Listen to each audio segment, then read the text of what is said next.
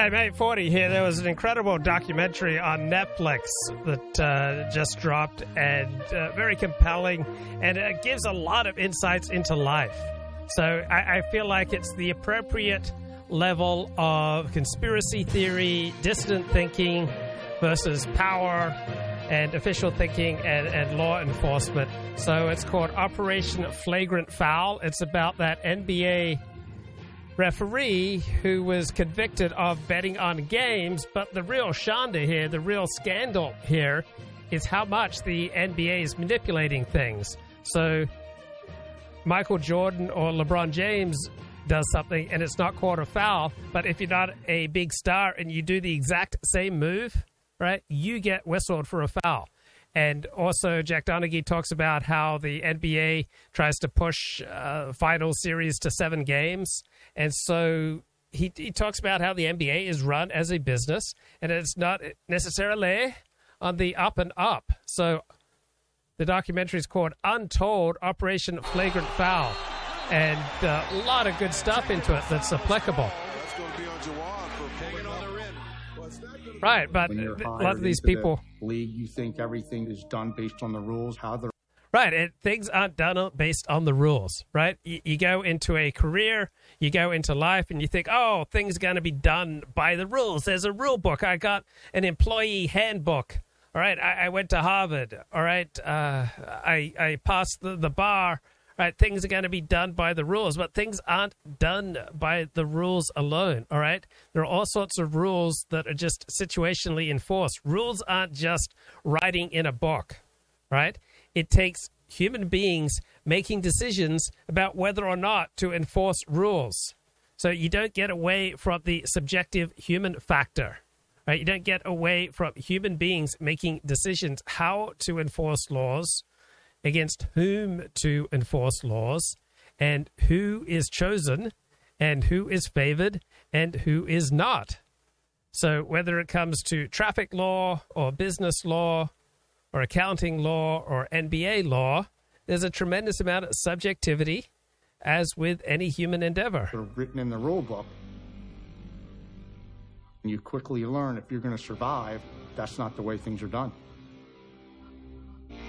Right. So if you want to survive and thrive as an NBA referee, it's not by following the rules.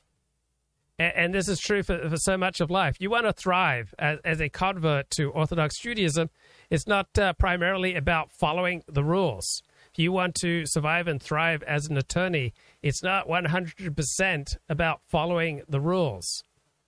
If you want to survive and thrive in love, in business, in career, in profession, in your community, it's not 100% about following the rules. You have to know what the people in power, the people with the money, what they want. And what they want, is it going to be 100% what they tell you or what's in the rules? You have to learn to read between the lines, to listen to the words they're saying, but listen to the music under the words they're saying. I started to understand the game within the game of the NBA, and I'll give you... Right, so there's a game within the game everywhere you go in life. And so you want to thrive, you need to understand the game within the game. An example. I was in Philadelphia and I'm refereeing Sixers Bulls. They were cracking down on a spin move that they wanted the officials to call traveling. Okay, so it seems like nobody calls traveling in the NBA. I mean, it's just when you watch it, it looks like people are routinely taking 3 steps. But there's a particular spin move down by the baseline near the basket that the NBA decides that they want their officials to crack down on and to start whistling and calling a travel violation. But do you think they want this kind of travel violation called against LeBron James or Michael Jordan or Kobe Bryant? No, because that would be bad for business. The NBA, the NFL, your employer, right? They don't enforce rules equally. It depends upon whom is at risk. And Michael Jordan does the spin move, and I make the call. Michael on the block, travel. Phil Jackson comes flying off the bench, and he starts giving me shit. And I say, wait a second, Phil. You know as well as I do, that's the spin move that they're telling us to call. And he said, They may want that play called, but they certainly don't want it called on him. And he's absolutely right. The NBA does not want a traveling violation called on Michael Jordan pulling a spin move because it's bad for business. So ordinary rules about what constitutes rape, all right, that was essentially ignored for very powerful men like Harvey Weinstein, right? Rules about what constitutes murder get elided with regard to certain powerful men. Pointed at Jordan, who walked by and just stared at me. I got in the locker room. The other referee said, they want that call, but don't call it on him. Right. The NBA wants that called, but they don't want it called on Jordan. So society may want rape laws enforced, but until recently, they didn't want them enforced against the most powerful. The way David Stern structured the league, we as officials knew that it was better to treat the star players better than others. Right, and this is how it works, I think, not just in the NBA. Is it more prevalent in the NBA? And I remember reading an adulatory article in the New York Times, or was it ESPN, about how dedicated and how excellent NBA referees are. I mean, I think it's a shanda that you're still having umpires call balls and strikes in Major League Baseball, because they're only right about 80% of the time. That could be much better handled by automatic speed guns and the like, right? Allow computers to call balls and strikes.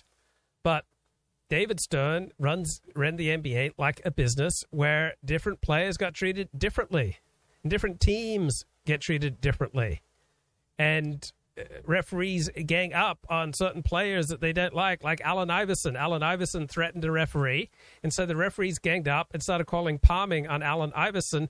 The NBA referees virtually never call palming, but they did against Allen Iverson because they wanted to get back at him. I just wanted to be the best referee and advance up the ladder, and I saw the way God. Right. So the normal person wants to be the best, wants to be good at what he does, and wants to advance in social status and in his career. And so he learns to play the game. Right? If you want to succeed, you have to learn to play the game. And you don't say the quiet part out loud if you want to advance. I said, we're in the NBA Finals, handled the game. They didn't call fouls against the stars, and they were well respected. These people that pay thousands of dollars to sit courtside here, they didn't come here to see Kobe Bryant, LeBron James, Shaquille O'Neal sit on the bench. Right, so this is Tim Donaghy. He's the crooked NBA ref, but he's more honest than the NBA. Right, he's more honest than David Stern and the current NBA commissioner. All right, this is the way the world works. I just think this is such a good metaphor for life, for work, for succeeding, for moving ahead in a particular community, right? There are the rules on the books, and then there's how the game is really played, and this isn't written down. They came to see them play. The league's your boss, and you want them to think you're doing a good job, because if that's the case... Right, so to do a good job as an employee of the NBA, as a ref, you treat different players differently. It's not about enforcing the law. It's about producing an entertaining product. It's not about objective excellence. It's about putting money in the pockets of powerful people. You're on that playoff roster that comes out. With that is an enormous amount more money and respect. You want the extra money, you want that respect, millions of dollars a day. You learn to play the game as your boss wants you to play the game. And that's going to be quite different from, what he states in the employee manual. So Utah at Denver, all right? This is a classic game from 2007 that Tim Donaghy refereed. Allen Iverson and Steve Javie had butted heads for years. I'm not going to see everything, all right? So Steve Javie is an NBA referee, right? And he's got a personal beef with Allen Iverson. So the other referees gang up on Iverson in support of their own man. We're going to tap out. There was an issue where Iverson actually threatened Javie, and we felt as a staff that Iverson should have been suspended. We decided before the game we were going to call palming violations on him. Right. So things don't operate according to the rule book. All right. So if people in charge don't discipline someone who threatens your group, then your group will collectively get together and make life difficult. All right. We knew he did it. We knew we could call it, but nobody ever did. I even called up Javi that day and told him to watch the game because we're going to take justice into our own hands. Right. And that's how the world works. All right. If you're rude to a receptionist, she's going to take justice into her own hands. If you're rude to your dentist or your doctor, right, they may well take justice into their own hands. If you're rude to your next door neighbor or to the janitor, people like to take justice into their own hand. And we've got a palming violation.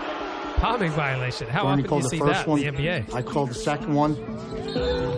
It was a situation where it was going to put Iverson at a disadvantage and Denver at a disadvantage. So I told Batista to bet Utah. Nuggets down by just 6. Here goes Iverson. Right. So he's got a scam going on there, and it's pretty lucrative. But the big scam is how the NBA operates and power operates. All right, it's not just what they say. Some of the games, not all I was conspiracy like, theories "Oh my are God! accurate. Oh my God! Put that fuck! Don't." It was some of it was very obvious.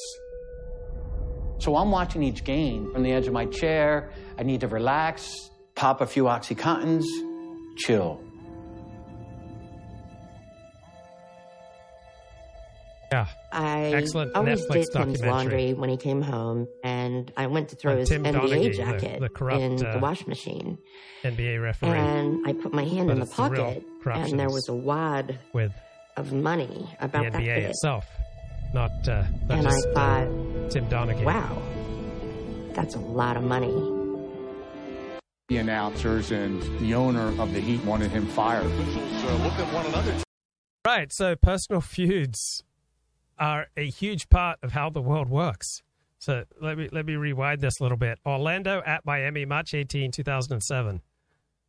Right? Personal Joe feuds. Crawford, a couple weeks prior, he had a run-in with one of the Heat's radio or TV and Okay, so this is an NBA referee, the most respected NBA referee, who doesn't like a Miami Heat TV announcer. And so in retaliation, he is going to screw over this NBA referee. He's going to screw over the Miami Heat, make it near impossible for them to win a game. announcers and the So there's this one ref where Chris Paul has never won a game where this one particular ref operates. And this ref was a good friend of Tim Donaghy. All right. And Donaghy would call him before and after and often during games, but this referee was never convicted for any wrongdoing. But this referee hates Chris Paul. Chris Paul is something like 0-12 in the postseason when this referee goes at it in a very demonstrably biased way against Chris Paul. owner of the Heat wanted him fired. Look at one another. Tim Donaghy and Joey Crawford. You know, he was the top official in the league, and he could basically do whatever he wanted to do. I knew any chance he got, he was going to stick it to somebody. Right, so any chance that the NBA's top official got, he was going to stick it to the teams that he had feuds with their TV announcer. I mean, that's how the world works. This is excellent stuff. It's Netflix documentary called Untold Operation Flagrant Foul. Shot clock is down to 3. And Howard is fouled by Posey. And Glib Medley says basketball seems like the most subjective sport when it comes to calling fouls. It's easy to fix the Joe games. Crawford. You just don't argue. Yeah, it certainly seems The that way. second home court loss in February for the Heat in 3 seasons. Right. The Heat We had a get big screwed. bash for Kim's 40th. I bought her a pair of earrings. The Heat get screwed because the league's number one referee doesn't like a Miami Heat basketball announcer. Throwing the games and it was blatant, commissioner would have known. His co-workers would have known. The owners would have known. The players would have known. They would have called attention to it then. Which was the reason why Tim was saying, well, there were other people involved. And he believes that it went all the way up the chain. Welcome to the National Basketball Association. Listen, I called what the NBA wanted me to call. They said go out and make sure, you concentrate on this tonight. That's what I went out and concentrated on. David Stern built the league around a business model that would highlight certain key players, certain high-profile teams. Tim had... Right, so key players, key teams in key media markets get favored by the NBA's referees.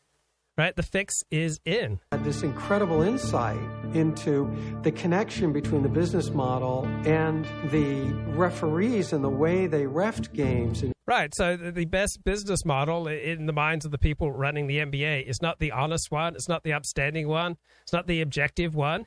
It's essentially a corrupt, largely unspoken conspiracy to favor certain key stars and key teams in key markets. Real time on the court, and that's what he's telling the FBI.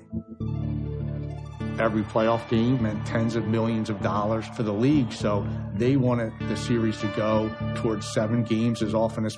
Right, so the NBA makes tens of millions of dollars for every game, so they want series to run as long as possible, and that affects how the NBA referees operate. Possible. If there was a sweep, it was not good for the league's bottom line.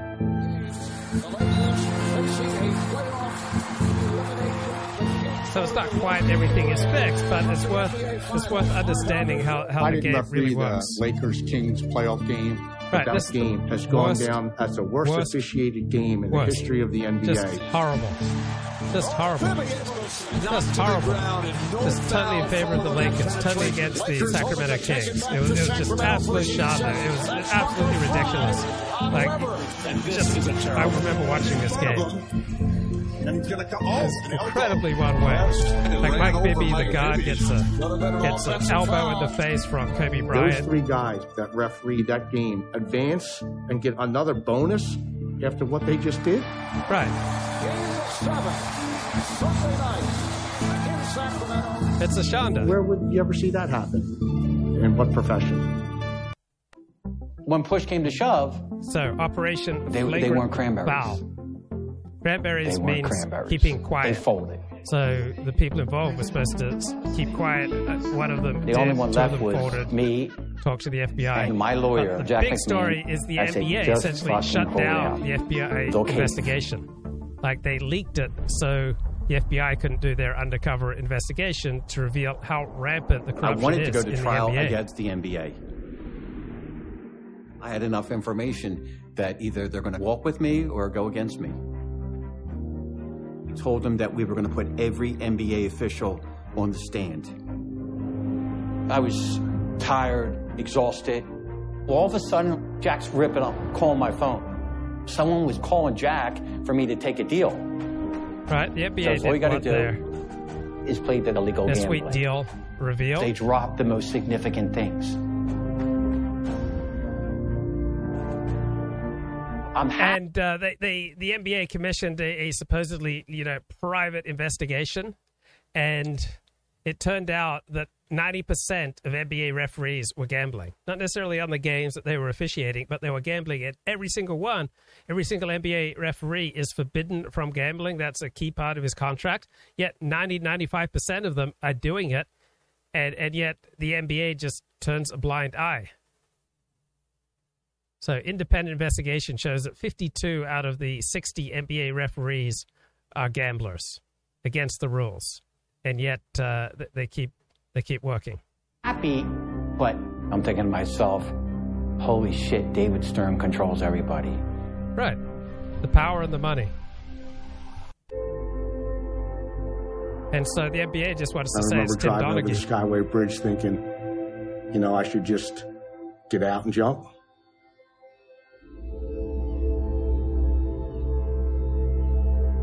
Yeah, so temptation to commit suicide is chilling when you're down. Looking at it from the big picture, But in the end, he's far for more what he honest did than and the NBA. lessons learned. Right, this is the FBI agent who prosecuted him, and he knows how the NBA sabotaged a proper FBI investigation. He got off easy. You were dealing with the NBA with a lot of power, a lot of clout, a lot of money. Stern amassed a small army to make sure this didn't cause significant damage. And you want to know something? He encapsulated it. And also, our investigation into dozens of areas of information that we got from Tim led us to the point that it was clear that we were not going to indict anybody else. Was Phil working for the NBA? He wasn't working for the government because why didn't they go after everybody else? 60 NBA referees were fucking questioned on gambling. 45 admitted to yes. 45. 52, according to the Pedowitz report. 52 out of 60 Did Phil admitted and the to fucking gambling. boys go after them? Why? Big Daddy Stern said, put this bitch to bed. They could not get it out. Yeah, this guy nails Did it. Phil and the fucking boys go after them? Why? Big Daddy Stern said, put this bitch to bed. They could not get it out.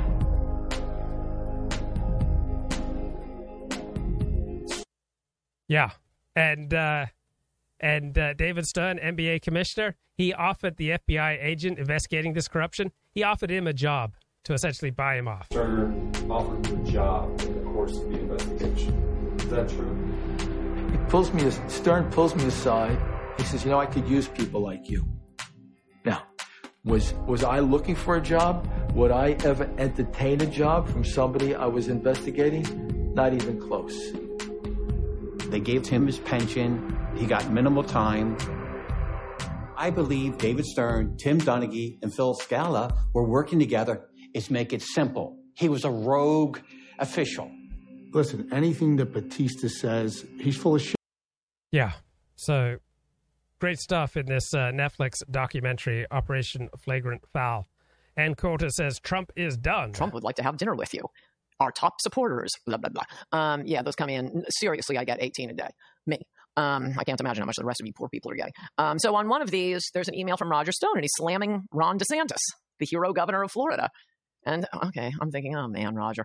Just delete it, move on. Very soon after that, I don't know, days later, a week later, another email comes through from Roger Stone, and the subject line is something about, you should read, I wish you people would read what I had to say about Ron DeSantis or something like that, or I'm not against Ron DeSantis. So, I check out that email, and he's backpedaling like crazy, and I'm not against Ron DeSantis. I've heard from a lot of you. So apparently he's sending this email out to the people on Trump's email list, attacking DeSantis, and gets so much blowback, he's got to quickly follow it up with a backpedaling email. Again, this suggests to me Trump is not the huge hit. He can say anything. He can denounce anyone. So I saw a poll on Twitter by 538 saying 77% of Republicans love Donald Trump, want him to run for president. They support Trump. And I didn't have time, so I just tweeted back at the time saying, this does not comport with my experience, or as a liberal would say, this does not comport with my lived experience. But I didn't have time to look at it. A few weeks later, I look at the poll, and it's a really interesting poll. And by the way, 538, great pollster. I would never say, oh, no, this poll is just wrong. So I want to look at the poll. And what was interesting was you could break it down by demographics. And I made a few notes for myself. Okay, so I looked at just women. How do they feel about Trump? Women across the country. They were 24% net Republican. This is just a guess, though it's supported by not only that data, but this other fact. My conclusion is that a lot of people who used to consider themselves Republicans hear the media just hectoring them, browbeating them. Trump is the Republican Party. Trump is the Republican Party. They're joined at the hip. It's Trump's Republican Party. And they're thinking to themselves, well, wow, I always thought of myself as a Republican, but if Trump is the Republican Party, maybe I'm an independent. That's not quite me. Bombast, insults, and no results. So then I looked at, and I've not only run into a lot of people who told me, yeah, I dropped my registration from Republican to independent. I was telling this to a group of wealthy men in Utah this winter, and the person who asked the question, I gave my theory to, and he said, yeah, that's me. I re-registered as an independent. It turns out there are 44% of the country, according to Gallup, now considers itself independent. It's about 22% Republican, 24% Democrat, something like that. 44% are calling themselves independents. So Republicans, hey, it's David, not the party of how's Trump. it going, man? It's safe to come back. And it's safe. Shim, good to see you again, Luke. Good to see you. So do you have an opening thought for us tonight? On any topic, or I told you, have an opening thought on any topic. Yeah, I told you. So yes. Okay. Yeah, I was, thinking. Certainly, I found your article on the free energy principle quite interesting. That's related to my research and the predictive mind, and pattern that we naturally try to resolve patterns or the best of our ability to make patterns. So if you want to go over that article or what you wrote, I found that very interesting. I was just reading the New York Times Biden speech, quoting extremism, the new Ken Burns on the Holocaust, and God forbid, it's pretty pessimistic, the situation here in America, and even this kind of moralizing of trying to, that we're doing the right thing. And so I think me and you are much more practical and, than trying to find out who the good guys are, or this pitch that, we have to be on the right side of things and, figure out who's good or bad. So, I'm sorry I didn't have much of a monologue, but happy to talk about any subject. Okay, I'll jump in here and we'll talk a little bit about the free energy principle. So, I was reading a book on this, the free energy principle, and ironically, the free energy principle says that free energy is actually chaos. All right, this isn't positive energy. So, energy. The free energy principle is not a physical phenomenon like heat or electromagnetic radiation, but it's an explanatory category, right, akin to gravity that has mental and physical connotation. So it's a principle or framework for understanding the fundamentals of psychic life, both conscious and unconscious. So according to the free energy principle, the brain's task is to select from, attend to shape, and to maintain homeostasis. That means order in the face of the streams of incoming neural energy, meaning chaos from both inside ourselves and outside ourselves. So the brain does this by predicting top-down on the basis of previous experience the likely meanings of our bottom-up feelings. So this is these predictions follow an 18th century cleric Thomas Bayes, and therefore known as Bayesian.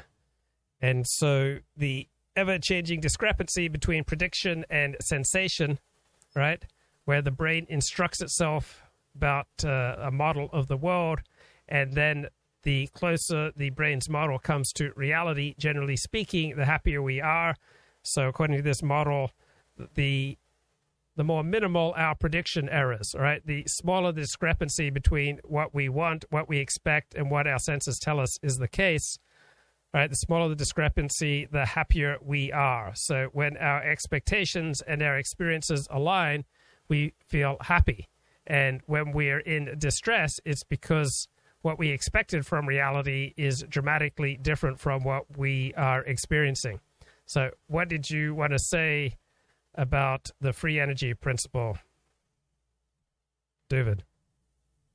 Yeah, I've been doing a lot of research on what they call the cognitive revolution, which is the creation of cognitive sciences more than psychology. And I guess they put in MIT 1956, Noam Chomsky, Alan Newell, Arthur Miller, and Herbert Simon at a conference, and an interdisciplinary study of multiple fields of psychology, anthropology, computer science. And computer science comes important because with the rise of computers, we had a new way to understand how the mind works. You were saying like, well, the computer works this way. Maybe the mind works similar to the way the computer works. So this concept of the predictive mind that is constantly trying to figure things out to the best of the ability. And, I think we talked about cognitive dissonance and Festinger. I think that's 1956 and 7, and he actually embedded himself within a cult, and he had predicted this cult that thought this comet was going to come past and some big event was going to happen. And when it didn't happen, he predicted that instead of recognizing that their cult was nonsense, and that they would double down and they would come up with alternative explanations for why the prediction failed. And then he came up with his theory of cognitive dissonance. And generally why I'm not so judgmental and say like we're raised into ignorance. Ignorance is the natural condition. The best we could do is make predictions, and the more knowledge you have, the better predictions that you could make. And like this free energy, like cognitive dissonance, that you want to have lower levels of distress, lower levels of dissonance between inaccuracy between like triggering, like how you used to say, people get triggered when there's a big dissonance between how we view the world and what's actually happening. And so the free energy principle, Carl Friston, is very interesting. It's actually quite mathematical, and it's I call it reverse anthropomorphism. And I've actually been on their channel, Active Inference. They a young Jewish man I mentioned who studied got a PhD in studying ants is in charge of their YouTube discussions, and I was a guest on their channel. They almost are over 1,000 subs, because intellectual stuff doesn't get that many views. But yeah, I was impressed that you were covering it, and I think the principles are important for self-improvement. Because you could only do the best with the patterns that you're capable of making. So one of the keys to happiness, according to this theory, is developing more sophisticated and just a higher number of top-down models for how the world works. So, for example, if you go into life thinking, oh, religious people good, secular people bad, that's not going to be a top-down model for life that works, right? You're going to be very unhappy, right, if you expect that religious people are going to consistently be more ethical than secular people. So that sort of simplistic model doesn't really work to equip you to navigate life. If you expect that Jews are going to consistently be finer, more ethical, more upstanding people than non-Jews, right, that's another top-down model that's not going to serve you well in life. If you expect that the Christians are just going to consistently be more moral than non-Christians, that's not a top-down model that's going to serve you well in life. So according to this theory, you want to develop more models about how reality works. You want to get more sophisticated. You want to get more nuanced. And any thoughts on this, David? Yeah, like you talk about often the magic key. And in essence, like from the free energy principle, that's the power of the magic key because it helps make predictions. But the reality is there's no magic key. You have to have countless heuristics, countless theories, and many theories contradict each other or make you accurately describe one phenomenon but inaccurately describe another phenomenon. And so the more complicated, complex way that you view the world, the more you could function it. Like we were talking yesterday, I found it fascinating if you wanted to go more deeper into it, like dealing with difficult people. And I was relating that to the nature of an entourage. And if you're a powerful, successful person, you need large organizations and you need to have lots of people together. And if you're a smaller person, you might not appreciate every function that people have and you come into conflict. And, so presumably if you're higher up in the hierarchy, you understand the complexity of why everyone else is, needed in the functions that they're filling. So, it's not like there's no single magic key. It's, lifelong learning and understanding more and more processes. And then within that, we could correctly make more and better predictions. Like I was also saying that dealing with difficult people is a mirror to imperfections and failings within myself. And you could look at that from prediction errors, like that if I went into a place that and then I'm coming into difficulties, that's kind of like a prediction error. And then maybe if you could have made a better calculation, there wouldn't be the same prediction error that's causing these difficulties. Right. So, yeah, I talk a lot about the silliness of believing that there's a magic key that just unlocks all of life. And it's such a dominant human tendency to think there's a magic key. And I do when I grew up as a Christian, I thought that Christianity was the magic key for unpacking how the world worked. And then when I got into Marxism, I thought Marxism was the magic key to how the world worked. And then I got into Judaism, and I thought Judaism was the magic key to how the world worked. And then I got into Dennis Prager's thinking, and I thought, this is the magic key to how the world works. And in reality, the more sophisticated your top-down models, the more plentiful, right? The closer you're going to get to approximating reality. And I got an interesting email from a loyal viewer today. She said, I loved your video from a month ago, Dearly Beloved, where you gathered here in the sight of God. And she says, I wish that video was 4 hours long. I could listen to you talk about hero system stuff all day. And by emailer, it says, I just offered an olive branch to a guy living out his own victim, narcissist, angry, aggravated system. He wrote me back saying I betrayed him. He took no responsibility. So I shouldn't have reached out to him to see if he'd grown. So this woman says, your videos helped me get back to a state of homeostasis, to peace, which I foolishly wrecked for a few hours or maybe longer by revisiting things with someone who's a nutter. And she says, I mocked no contact with this person as brutality, but now I see that it's necessary. Yeah, there are a lot of people you're better off having no contact with. And so she erred by mocking a person, and he's getting back at her. And she says, now I don't mock anything. God will not be mocked. Once I stopped mocking things, God came and saved me. All my fears left. All my addictions left. I was in the greatest bliss of my life. And I'm terrified of this guy. And I guess that's how we won it. Fear and light are the two forces in the world. They are at war for thousands of years. I was really enjoying life, not being afraid. I'm sure I'll settle down soon. And so any thoughts on some of the points that woman was making? Yeah, I mean, sometimes, you as, streamer or leadership teaching in general could clarify things for other people. And, it's a good feeling to do. And, say if it's a good deed to help people, and you relate to the free energy principle.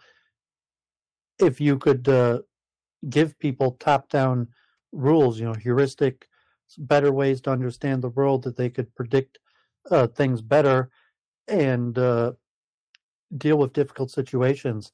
And I think it was President Obama that said often, but I think it goes back much earlier, that like the president, only the difficult things reach their desk, and that's what it takes moving up a hierarchy or power structures, or even hero structures, is being able to deal with difficulties. And so the better you could predict, you make predictions in difficult situations, the easier it is, so to say, to be a hero. And how difficult was it for you to give up the idea of a magic key that unlocks how the world works? Yeah, I'm not sure I ever. I mean, I probably at some point in some levels, but think I had a pretty good education, and I'd seen a lot in my youth, that I didn't really fall into that fallacy.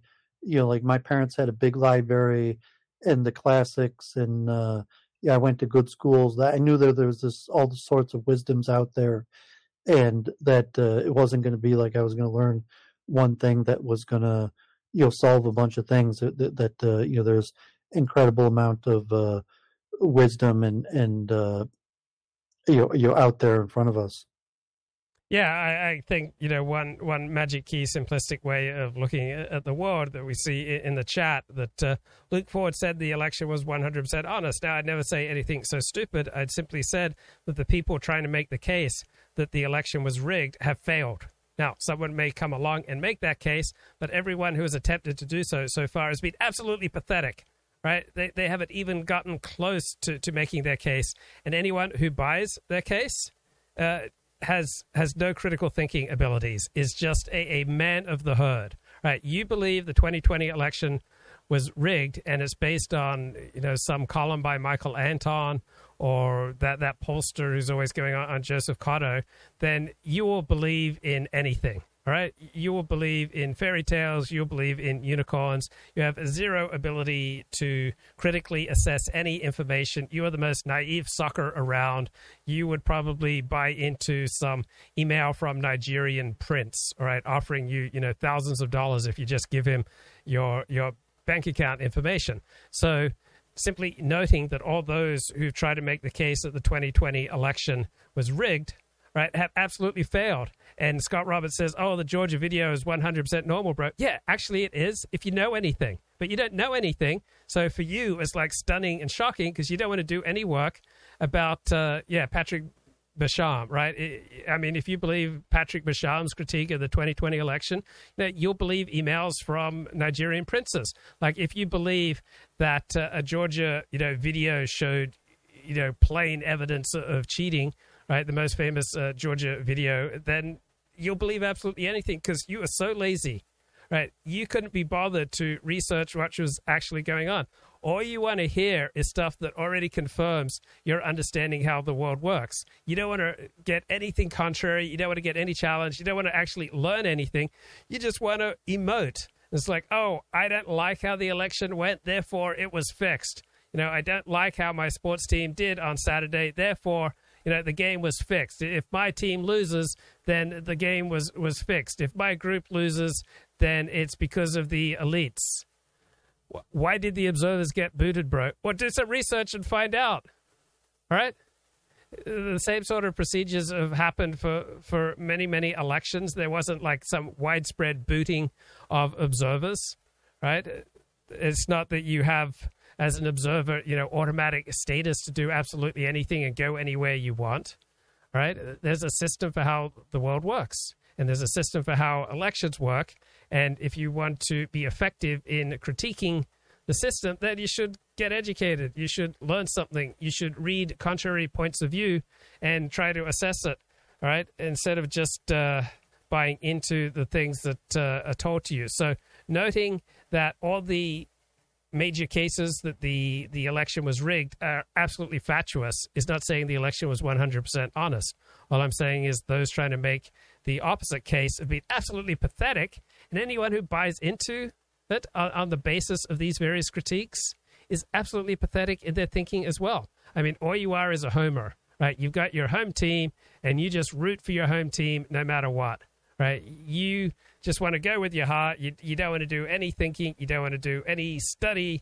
You don't want to listen to any contrary points of view because that would be upsetting. David, I've just gone on a long rant. Was there anything that you wanted to pick up on? Yeah, I mean, God forbid, Charles Moskowitz is, election truther and likes to play around with words. And, me and Jennifer, my grandfather's grandfather, who, was a rabbi in trained in Germany, came to America, got his degree in Germany in philology, the philosophy of words. And I guess that field doesn't exist anymore. And so I'm always telling Jennifer, these infinite regresses around definitions or the various ways that people use words. So if you use words like rigged, in many ways, depending on how you understand the word rigged, you say, well, the election was rigged in the way that there were forces that did everything possible to defeat Trump, Jocelyn Benson in Michigan ran for Secretary of State largely because she wanted Trump to lose. I think 2018 ran and won, and she changed the election rules, and people like Mark Zuckerberg donated a bunch of money. There was the teaming up of people dropping out of the race to support Biden, and a whole sort of things that tipped the scales in balance of Biden. And so if you play around and you say, well, that means rigged to a certain extent, and then you play around with the word, well, rigged, meaning that they did everything possible to change the rules within the letter of the law. Like in Michigan, Jocelyn Benson was the head of Wayne State Law School, Harvard Law School alumni. She knew how to do everything within the law to see to it that the Democrats had better chances to win. And, the nature that people portray themselves as altruistic when they're not. But I catch this key thing, with like Nazis, that where people play around with word games. I'm not sure if you follow much, I knew you followed Richard Spencer pretty tightly, but Nick Fuentes seems pretty, more important these days. And the new E-drama, like Mr. McGurl and Destiny hanging out with Nick Fuentes and all these people, telling Destiny you can't hang out with Nick Fuentes. And, God forbid, he's a, momish Nazi, and this, quarter Jew, Mr. McGurl, is, saying God forbid, Nick Fuentes wants to kill me and my family. He's literally, a Nazi. and then like Destiny's saying, well, the word Nazi doesn't mean anything. And, but, it's these nature of playing around with words, using the definition to have maximal meaning when it gives you the benefit, or minimal meaning in order that, to fit your argument when possible. And it's basically this, magic key, like, oh, the election was rigged. But, when I meant rigged, I just meant that, they did everything within their power in the law and normal politics to change the rules and make it more likely that Biden would win. But then when they're more among their home base, they mean like, no, rigged, that they're, criminals and they should be punished. And, so like the word Nazi is, basically like that, where, like everybody's a Nazi, but then, then like, no, I mean literally Nazis, and the words lose meaning, and it's just, playing these definition games. Yeah, that's really, really good. So I think the, American political system is rigged in the same sense as the NBA, meaning that in certain times and places, like there are, certain constituencies that get favored. So election rules were dramatically changed very effectively by Democrats in the lead up to the 2020 election. So they effectively changed rules to make it easier for their voters to turn out and get their votes counted. Mark Zuckerberg massively subsidized a turnout for Democratic voters and sent very little money for the turnout of Republican voters. So Donald Trump overwhelmingly alienated America's elites. Right, and in particular, he alienated suburban voters who strongly turned against him in 2018 and in 2020. So it's a little bit like what happened to Richard Nixon. So Richard Nixon overwhelmingly won the 1972 election, but then he alienated every single power center in the country. He alienated the courts. He alienated business. He alienated the universities. He alienated law enforcement. And so he alienated all the elites, all the power centers, and so they all combined to take him down. And Donald Trump came very close to doing the same thing, right? If you want to take power and maintain power, you can't be alienating the most powerful forces in the country, or they will combine to take you down. You have to at least keep some power centers, some elites on your side. If you just screw over every elite group and every major power center, every major institution in the country, then the elites and the institutions are going to screw you over, and they're going to do it in a way that looks completely legal, very likely will be completely legal. Any thoughts, David? Yeah, that's why I say, like, politics. I like policy and understanding how things work, but politics basically comes down to winning elections and forming coalitions for majority, and it's temporary just around the election. And there's strategy, like in the book in Conservative Phobia, there's like, I'm culturally conservative, and you behave in a conservative fashion, but then there's actually winning elections, and so they use terms like dog whistles and various things where you have to rile up the base in order to get them to turn out to win elections. And it's conducive to dishonesty, because that's how the system works. And that's why politics is really uninteresting, because it doesn't really help people. And basically everyone's dishonest and disingenuous. And it comes down to the word game, where people purposely use loose and tight definitions of words to purposely to fool people. And the reason is obvious, because elections, and you need to win the elections. And then, I'm usually talking with Charles, because you actually like technocrats and how power works. And it's like, well, the U.S. is a spoil system. So like, Biden, it's purposely set up in a way that when you win, you get to appoint people to be head of these institutes. And then they have discretionary power, like attorney generals and the FBI and all these organizations. And that's technically how the system works.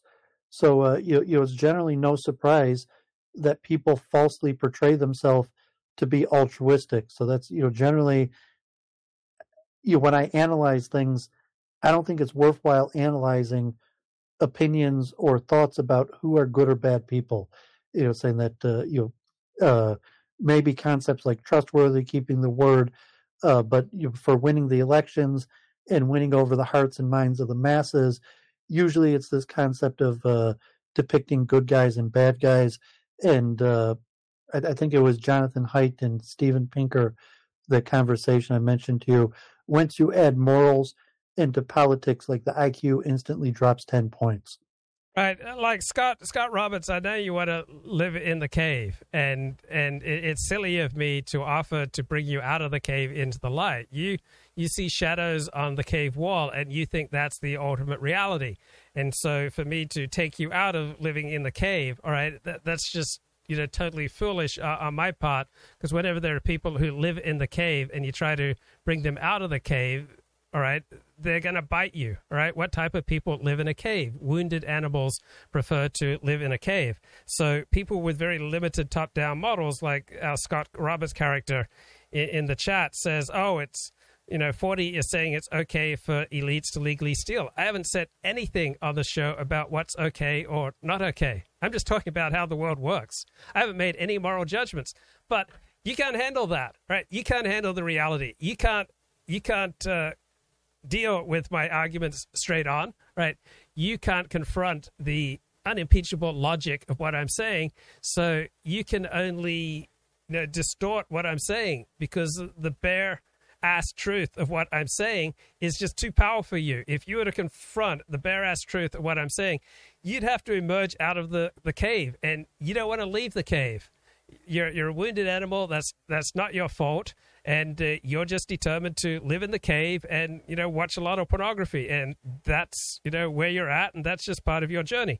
So Laponius says the 2020 election was as legal as John Gotti's initial acquittals. Well, guess what? John Gotti's initial acquittals were 100% legal.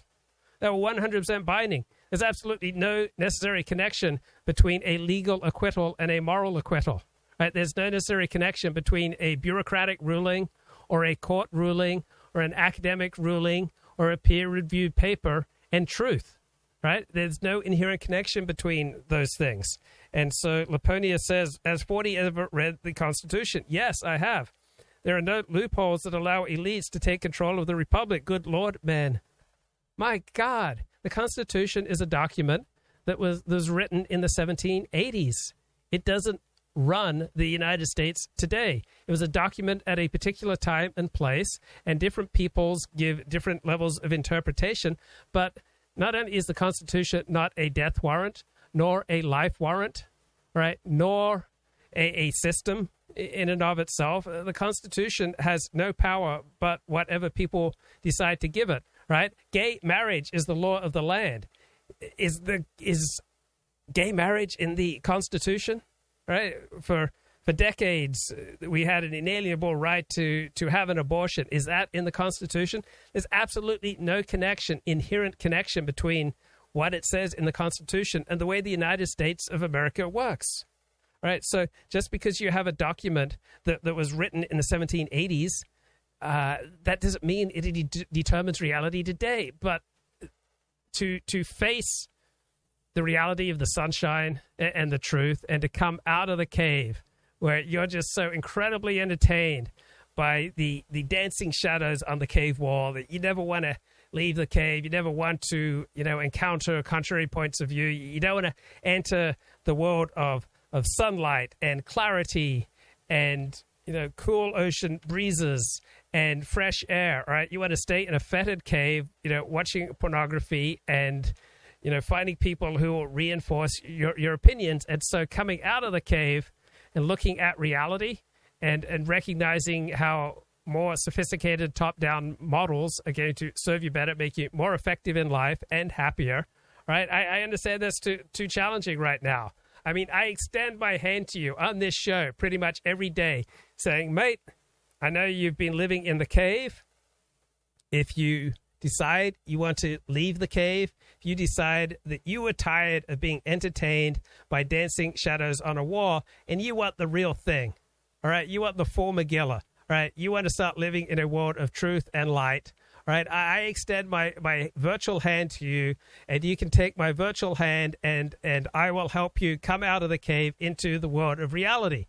But I'm not going to send my hand down into your fetid cave where you're masturbating and you've got, rotten fruit and, you haven't, showered in days, right? I'm not going to put my hand down into that filthy place, right? So I know you'll just bite my hand if I try to drag you out into the sunlight of the truth. So I recognize that you love living in a world of shadows dancing on the cave, and you're not a bad person. That's how you learned to deal with what Uncle Wally did to you when you were a kid, right? It made you anxious, it made you afraid, and so you've gone on to lead a much smaller life to deal with that trauma. So, Duvin, one of the best ways of developing more sophisticated and effective top-down models of how reality works is to consult with many sources of information. Not just get your news and information from Fox or even the New York Times or from ABC, but primarily to read books and read academic surveys and talk to very intelligent people and consult sources of information from all over the political, moral, cultural, religious spectrum. That's one of the best ways of developing more sophisticated and useful top-down models of how reality works. Any thoughts, Duvin? Yeah, I've been saying a few months now, from kind of a meta-analysis level, that politics is kind of akin to the question of evil, or why the righteous suffer and the wicked prosper, or what I also talk about, the Kabbalists or Hindus refer to taking high or low birth, which is kind of the rich dad, poor dad. Why does one guy have rich parents and everything laid out for their path to success, and other people struggle? Why do people who apparently behave in bad ways get rewarded where people behave in good ways get punished? And in essence, that's what people turn to politics for, because power is distance, and you call it the trick of democracy, where we're very distant from power, and your power level kind of comes out in politics. That generally when people start becoming richer or more powerful, you're like, well, are you going to run for Congress? And you're like, well, of course I'm not. I would, there's no chance I would win if I ran for Congress. I would probably lose. If I ran for dog catcher, even a local, most local small elections, let alone a larger election. So. I'm not sure if you see some sort of insight in looking at politics, kind of like you're pondering the question of evil. I'll have to ponder that a little more and come back to you on it. I want to pick up on my interlocutor. Laponia says, if the Constitution no longer applies, then there is no system in the United States. There's something, but it's not a system. It's chaos. Okay, the Constitution or the Bible or the Torah or the Communist Manifesto or the collected writings of 40 apply to the extent that people decide that they should apply and decide to follow them. And then they can decide to follow them according to, what was 40's original intent. Okay, 40 wrote a blog post July 3, 1997, but he wrote that at a certain time and place. 40 had just bought his first real personal computer, and he came home, and within an hour he'd set up a free page on AOL, and he wrote a blog post. So do we attempt to live our life in the light of this July 3, 1997 blog post by its plain meaning, or do we try to figure out what was the original intent of 40 at the time, or what were the forces that were operating on 40 that may have distorted his understanding of reality? So the U.S. Constitution, like the Bible or the Torah, okay, it comes out at a particular time and place. It's only enforced right now if people choose to make it enforce, right? The law, right, traffic law is only enforced if people, individuals, choose to enforce it. There are all sorts of places in the United States where there's next to no enforcement of the law. If police are not enforcing the law, there is no law but the law of the jungle, right? So the U.S. Constitution applies to the extent that powerful people and substantive people and ordinary people decide that the Constitution should apply, and then it applies according to the structures that we have in place right now, structures both formal and informal, right? Power centers are not always explicitly defined, all right? So much of how the world works and how America works is done behind closed doors, and there will never be an exception to that. There will never be a society that is run on the basis of a 200-year-old document, and that's it, right? That 200-year-old document has to be interpreted to changing circumstances. You could believe that every word of the U.S. Constitution came from God, and still you would have to struggle with how do we then apply it to changing circumstances. So the Constitution has an effect to the extent that people alive today want it to have an effect. And then what parts of it do they want to have an effect? And do we take it literally? Do we take it spiritually? Do we take it philosophically? Right? There are constant different interpretations of the Constitution. The Constitution in and of itself is just a piece of paper. It is no more the system than my July 3, 1997 blog post. Now, it's entirely possible that in 100 years, the United States will no longer be run according to the U.S. Constitution. It may be run according to the collected writings of 40. And then, America's greatest minds will be getting together and trying to figure out what was 40's original intent. But you can't confuse reality with a guidebook, all right? You can't confuse reality with a map, right? The map is not the territory. The map is a simulation of the territory. And the Constitution was a document that has proved influential because people have wanted to implement it. David, any thoughts on what I was just talking about? Yeah, I mean, going back to the free energy principle and the predictive mind, and saying, in what we were talking about yesterday, Orthodox Jews are relatively very practical people in many ways. And I studied under this one older Satmar Chassid. He was big into Kabbalah and taught me a bunch of interesting things, although he was kind of crazy. And he would always say, if you're so smart, I think he was quoting a rabbi, maybe it was even Rabbi Freifeld from Shar Yoshev in Far Rockaway, how come you can't get what you want? And to define intelligence as the ability to get what you want. And then, thinking like, I did building permits to navigate the governmental system. So you could focus on politics and like Biden and things that are outside of really our reach and aren't really significant to us towards, what matters. Thank God I haven't had any problems with the law for almost, since I've been back here in Detroit. I haven't even had a parking ticket for like 5 years, a speeding ticket in like 10 years. I know how the system works. I know how to navigate it.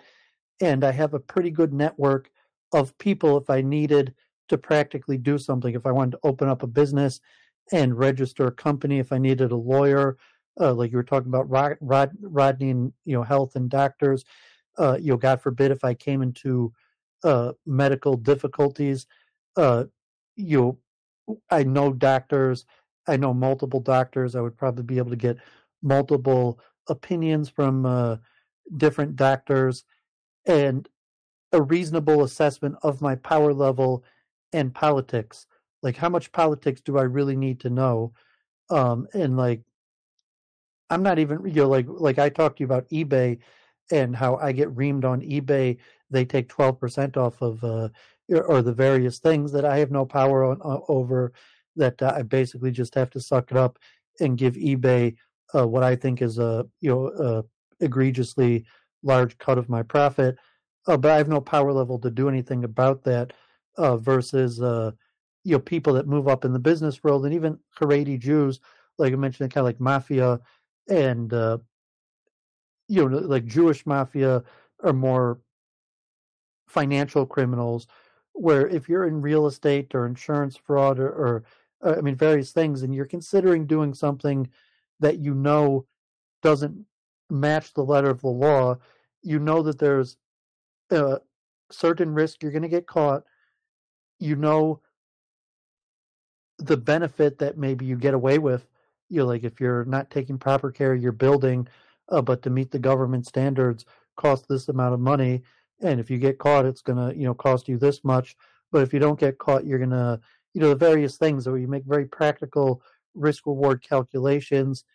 And, that's why I put like politics is kind of like the question of evil and why the righteous suffer and the wicked prosper. And we want to see ourselves as the righteous person who's suffering.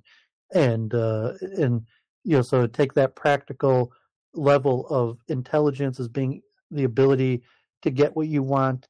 And then politics from the technocrat level is, do you know how to navigate the system for your needs instead of worrying about power structures that we have no power over? If you were actually like, no, let's open up a business like streaming or whatever we're doing and saying I'm successful at navigating the system in order to get what I want. And looking at the chat, Scott Roberts is still hanging out in the cave. So he says, Ford is saying that being corrupt is fine if you can control the enforcement apparatus. I haven't said anything remotely close to that. In fact, I say the very opposite. I'm not saying anything about morality or being fine or not fine. I'm pointing out that the way the law works isn't just based on the law on the books. It depends on how people choose to enforce it. And how the law is enforced has absolutely nothing to do with being fine or unfine. Plenty of fine people get wrongly convicted, and plenty of evil people never even get charged or arrested. Right? That's the nature of reality. Now, I realize that may be, a little too bracing, but that's how the world works. Ford, let me get Hunter Biden isn't corrupt since the FBI won't prosecute him. No, my point is that someone's corrupt, or whether someone's corrupt or not corrupt, has nothing inherently to do with anyone prosecuting him or not. Right? Just because you get prosecuted doesn't mean that you're corrupt, and just because you're not prosecuted doesn't mean that you're innocent. Right? O.J. Simpson was not convicted of murder, right, even though he was clearly a murderer of two people. So what a court decides, what a government bureaucracy decides, what a government bureaucratic law enforcement agency decides to do may have absolutely zero connection with reality or any kind of moral system, right? Every bureaucracy and every law enforcement bureaucracy, operates according to its own rules that are written and unwritten and according to its own interests. People try to advance their self-interest and they use, whatever language and tactics they think will be most effective at advancing their interests. Laponia says, can the average U.S. citizen interpret laws and the Constitution as he wishes? Yes. You can interpret the Bible, the Constitution, any way you want. Now, can you then act on whatever interpretation? Obviously, you can't. But in certain businesses, you should know, how much you can get away with not reporting to the IRS, right? There are, ways that you can cheat the government and get away with it. In many locations, you can jaywalk, and the odds of it's a risk. It's always a risk. You know the certain amount that there's a chance you're going to get caught, and there's a certain punishment level if you get caught, and there's a reward level. And so if you're smart about it or you've done your due diligence, the risk reward calculation. I don't think you could never really know that you're going to get away with it. You could just know the general odds of the risk reward calculation. Right. And so it becomes so effectively, tiny, the odds that you'll get busted for doing something that you can, virtually effectively know. So if I'm driving down I-5 and there's not a car near me that's going slower than 80 miles an hour, the effective speed limit is above 80 miles an hour, even though the posted speed limit is 65. All right. What's posted? What's written in the book? What the theory says? What the sacred text says? Right? What our founding father says? And what is the nature of reality are frequently different, right? You can't just say, oh, the book says this, and therefore that is what operates, right? In many locations in the U.S., you can quite easily get away with murder. In other locations, getting away with murder is considerably more difficult. Laponia says election law was written in a particular time and place. Exactly, right? Exactly. Right? Election laws were fundamentally changed in many areas, many locations in 2020 that seem to have worked to favor the Democrats. They were very effective at changing laws, and they did it legally, and they won. They seem to be much more effective than the Republicans. So it's a great thing just to kind of notice how the world works and take time out from trying to impose your top-down models on reality and just kind of watch and listen and observe reality. David, anything you want to jump in with? Yeah, I was thinking we were talking, the two shows Monday and Tuesday, God forbid, about sex, and I was thinking in New York of roommates and friends of mine where, God forbid, they exclusively spent the majority of their free time plotting promiscuity. And like yeshiva, like, okay, you learn Torah, but like Orthodox Jews were more practical and plotted their free time thinking about how to make money. And was thinking about like, the guy who, get me in front of Donald Trump so I could sell him a mortgage. And, like, I want to meet Donald Trump so that I could close a mortgage deal, a real estate deal. I'm going to make some money, and then I'll be able to move up in status. They didn't really care that much about Donald Trump and the social implications of being connected to Trump. They wanted to make some money and close a deal, versus the people that, and probably you could think back, decades. I mean, probably a good 10 years of my life in New York, half of my friends, the majority of what they did was plotting out trying to have forbidden sexual relations. And, like Rodney was talking about promiscuity, and I was saying, well, a lot of those guys were pretty smart and had a decent level of impulse control because they really worked at it. They plotted it out. They came up with these strategies, and like, I even helped them, like corroborating their lies or their false image of themselves in order to impress women and various things and a whole strategizing versus Orthodox Jewish businessmen who strategize how to grow their business and get ahead. And even if it was the ability to get around the law versus politics, like if you're actually in politics, you're trying to get your candidate to win, like the Democrats did. We're just like like the liberals here, they're knocking on doors, they're phone banking. Earlier today, I got a call from someone wanting me to vote for Gretchen Whitmer, but I could think of hundreds of Jews, not hundreds, 20 Jews that I know spent thousands of hours phone banking, calling people, knocking on doors in order that the Democrats win. And they're doing that right now. And I don't care about politics that much, but, saying it's a plotting and scheming. And to me, it's kind of a waste. Like, does it matter?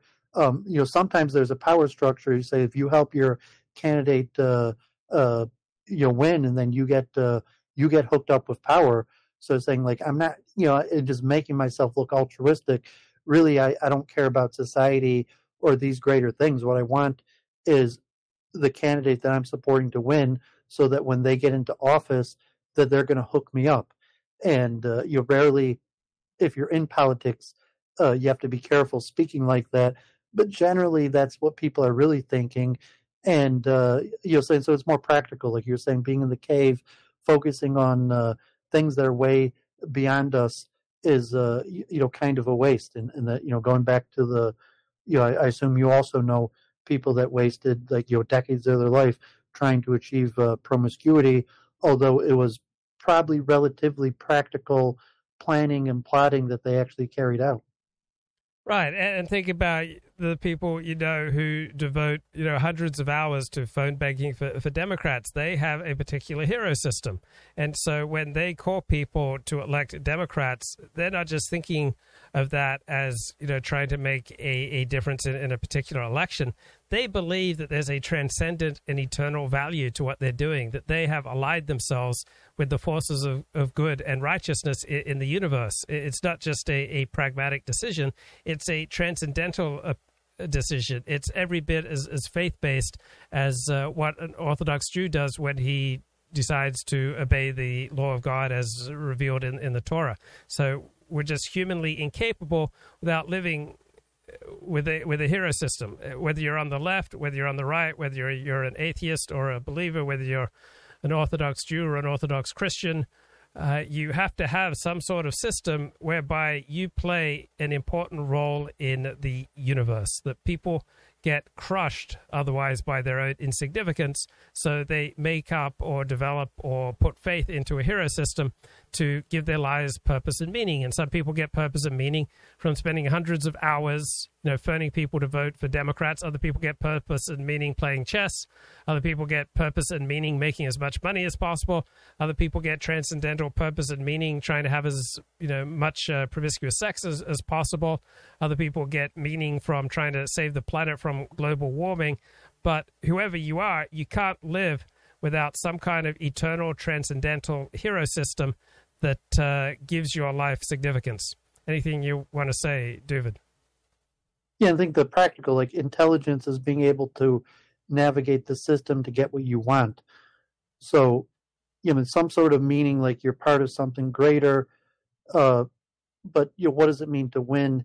And in politics, if it's you're seeing like the culture wars, it's kind of fake versus like saying like, no, I know this candidate, and if they win, it's going to be good for me. And there's elections everywhere. I think in at the downtown synagogue, I didn't run. I don't really like elections, but my buddy, who was more orthodox and wanted a minion, ran and lost.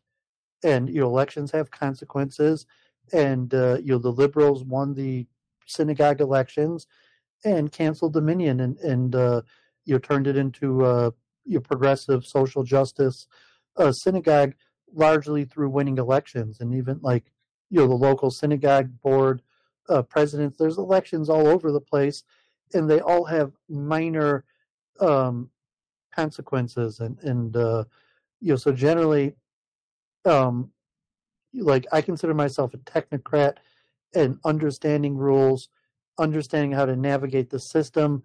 I don't like politics because it comes down to basically winning popularity contests, and maybe I was never very popular, so I always lost when it came down to popularity contest, and I look at it as disingenuous, and I hate the whole make yourself look good and paint yourself as altruistic when you're clearly not.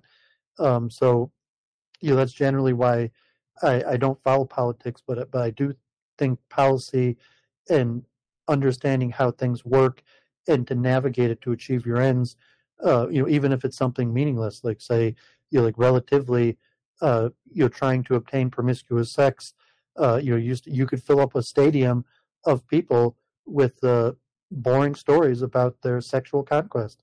And at a certain, you get older, maybe there's some ground for it, but it really did, did it really accomplish anything for you? And you think, okay, the Orthodox Jews, they have their family, the big family, their legacy, the community.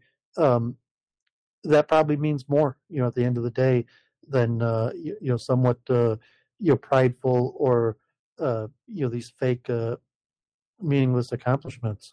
Right. So you despise popularity contests because that's part of your hero system. That makes your life more meaningful, gives it more transcendental purpose, because you feel like you see through the nonsense of popularity contests, while other people get their meaning in life through popularity contests. So if you had a life history of being, in the top 1% of the most popular people around, you would, in all likelihood, strongly believe in the, wonderful transcendental quality of popularity contests. But because you and I have not enjoyed that sort of elite status, we choose other things to give our lives meaning, and we subscribe to hero systems that kind of despise popularity contests. Is that fair?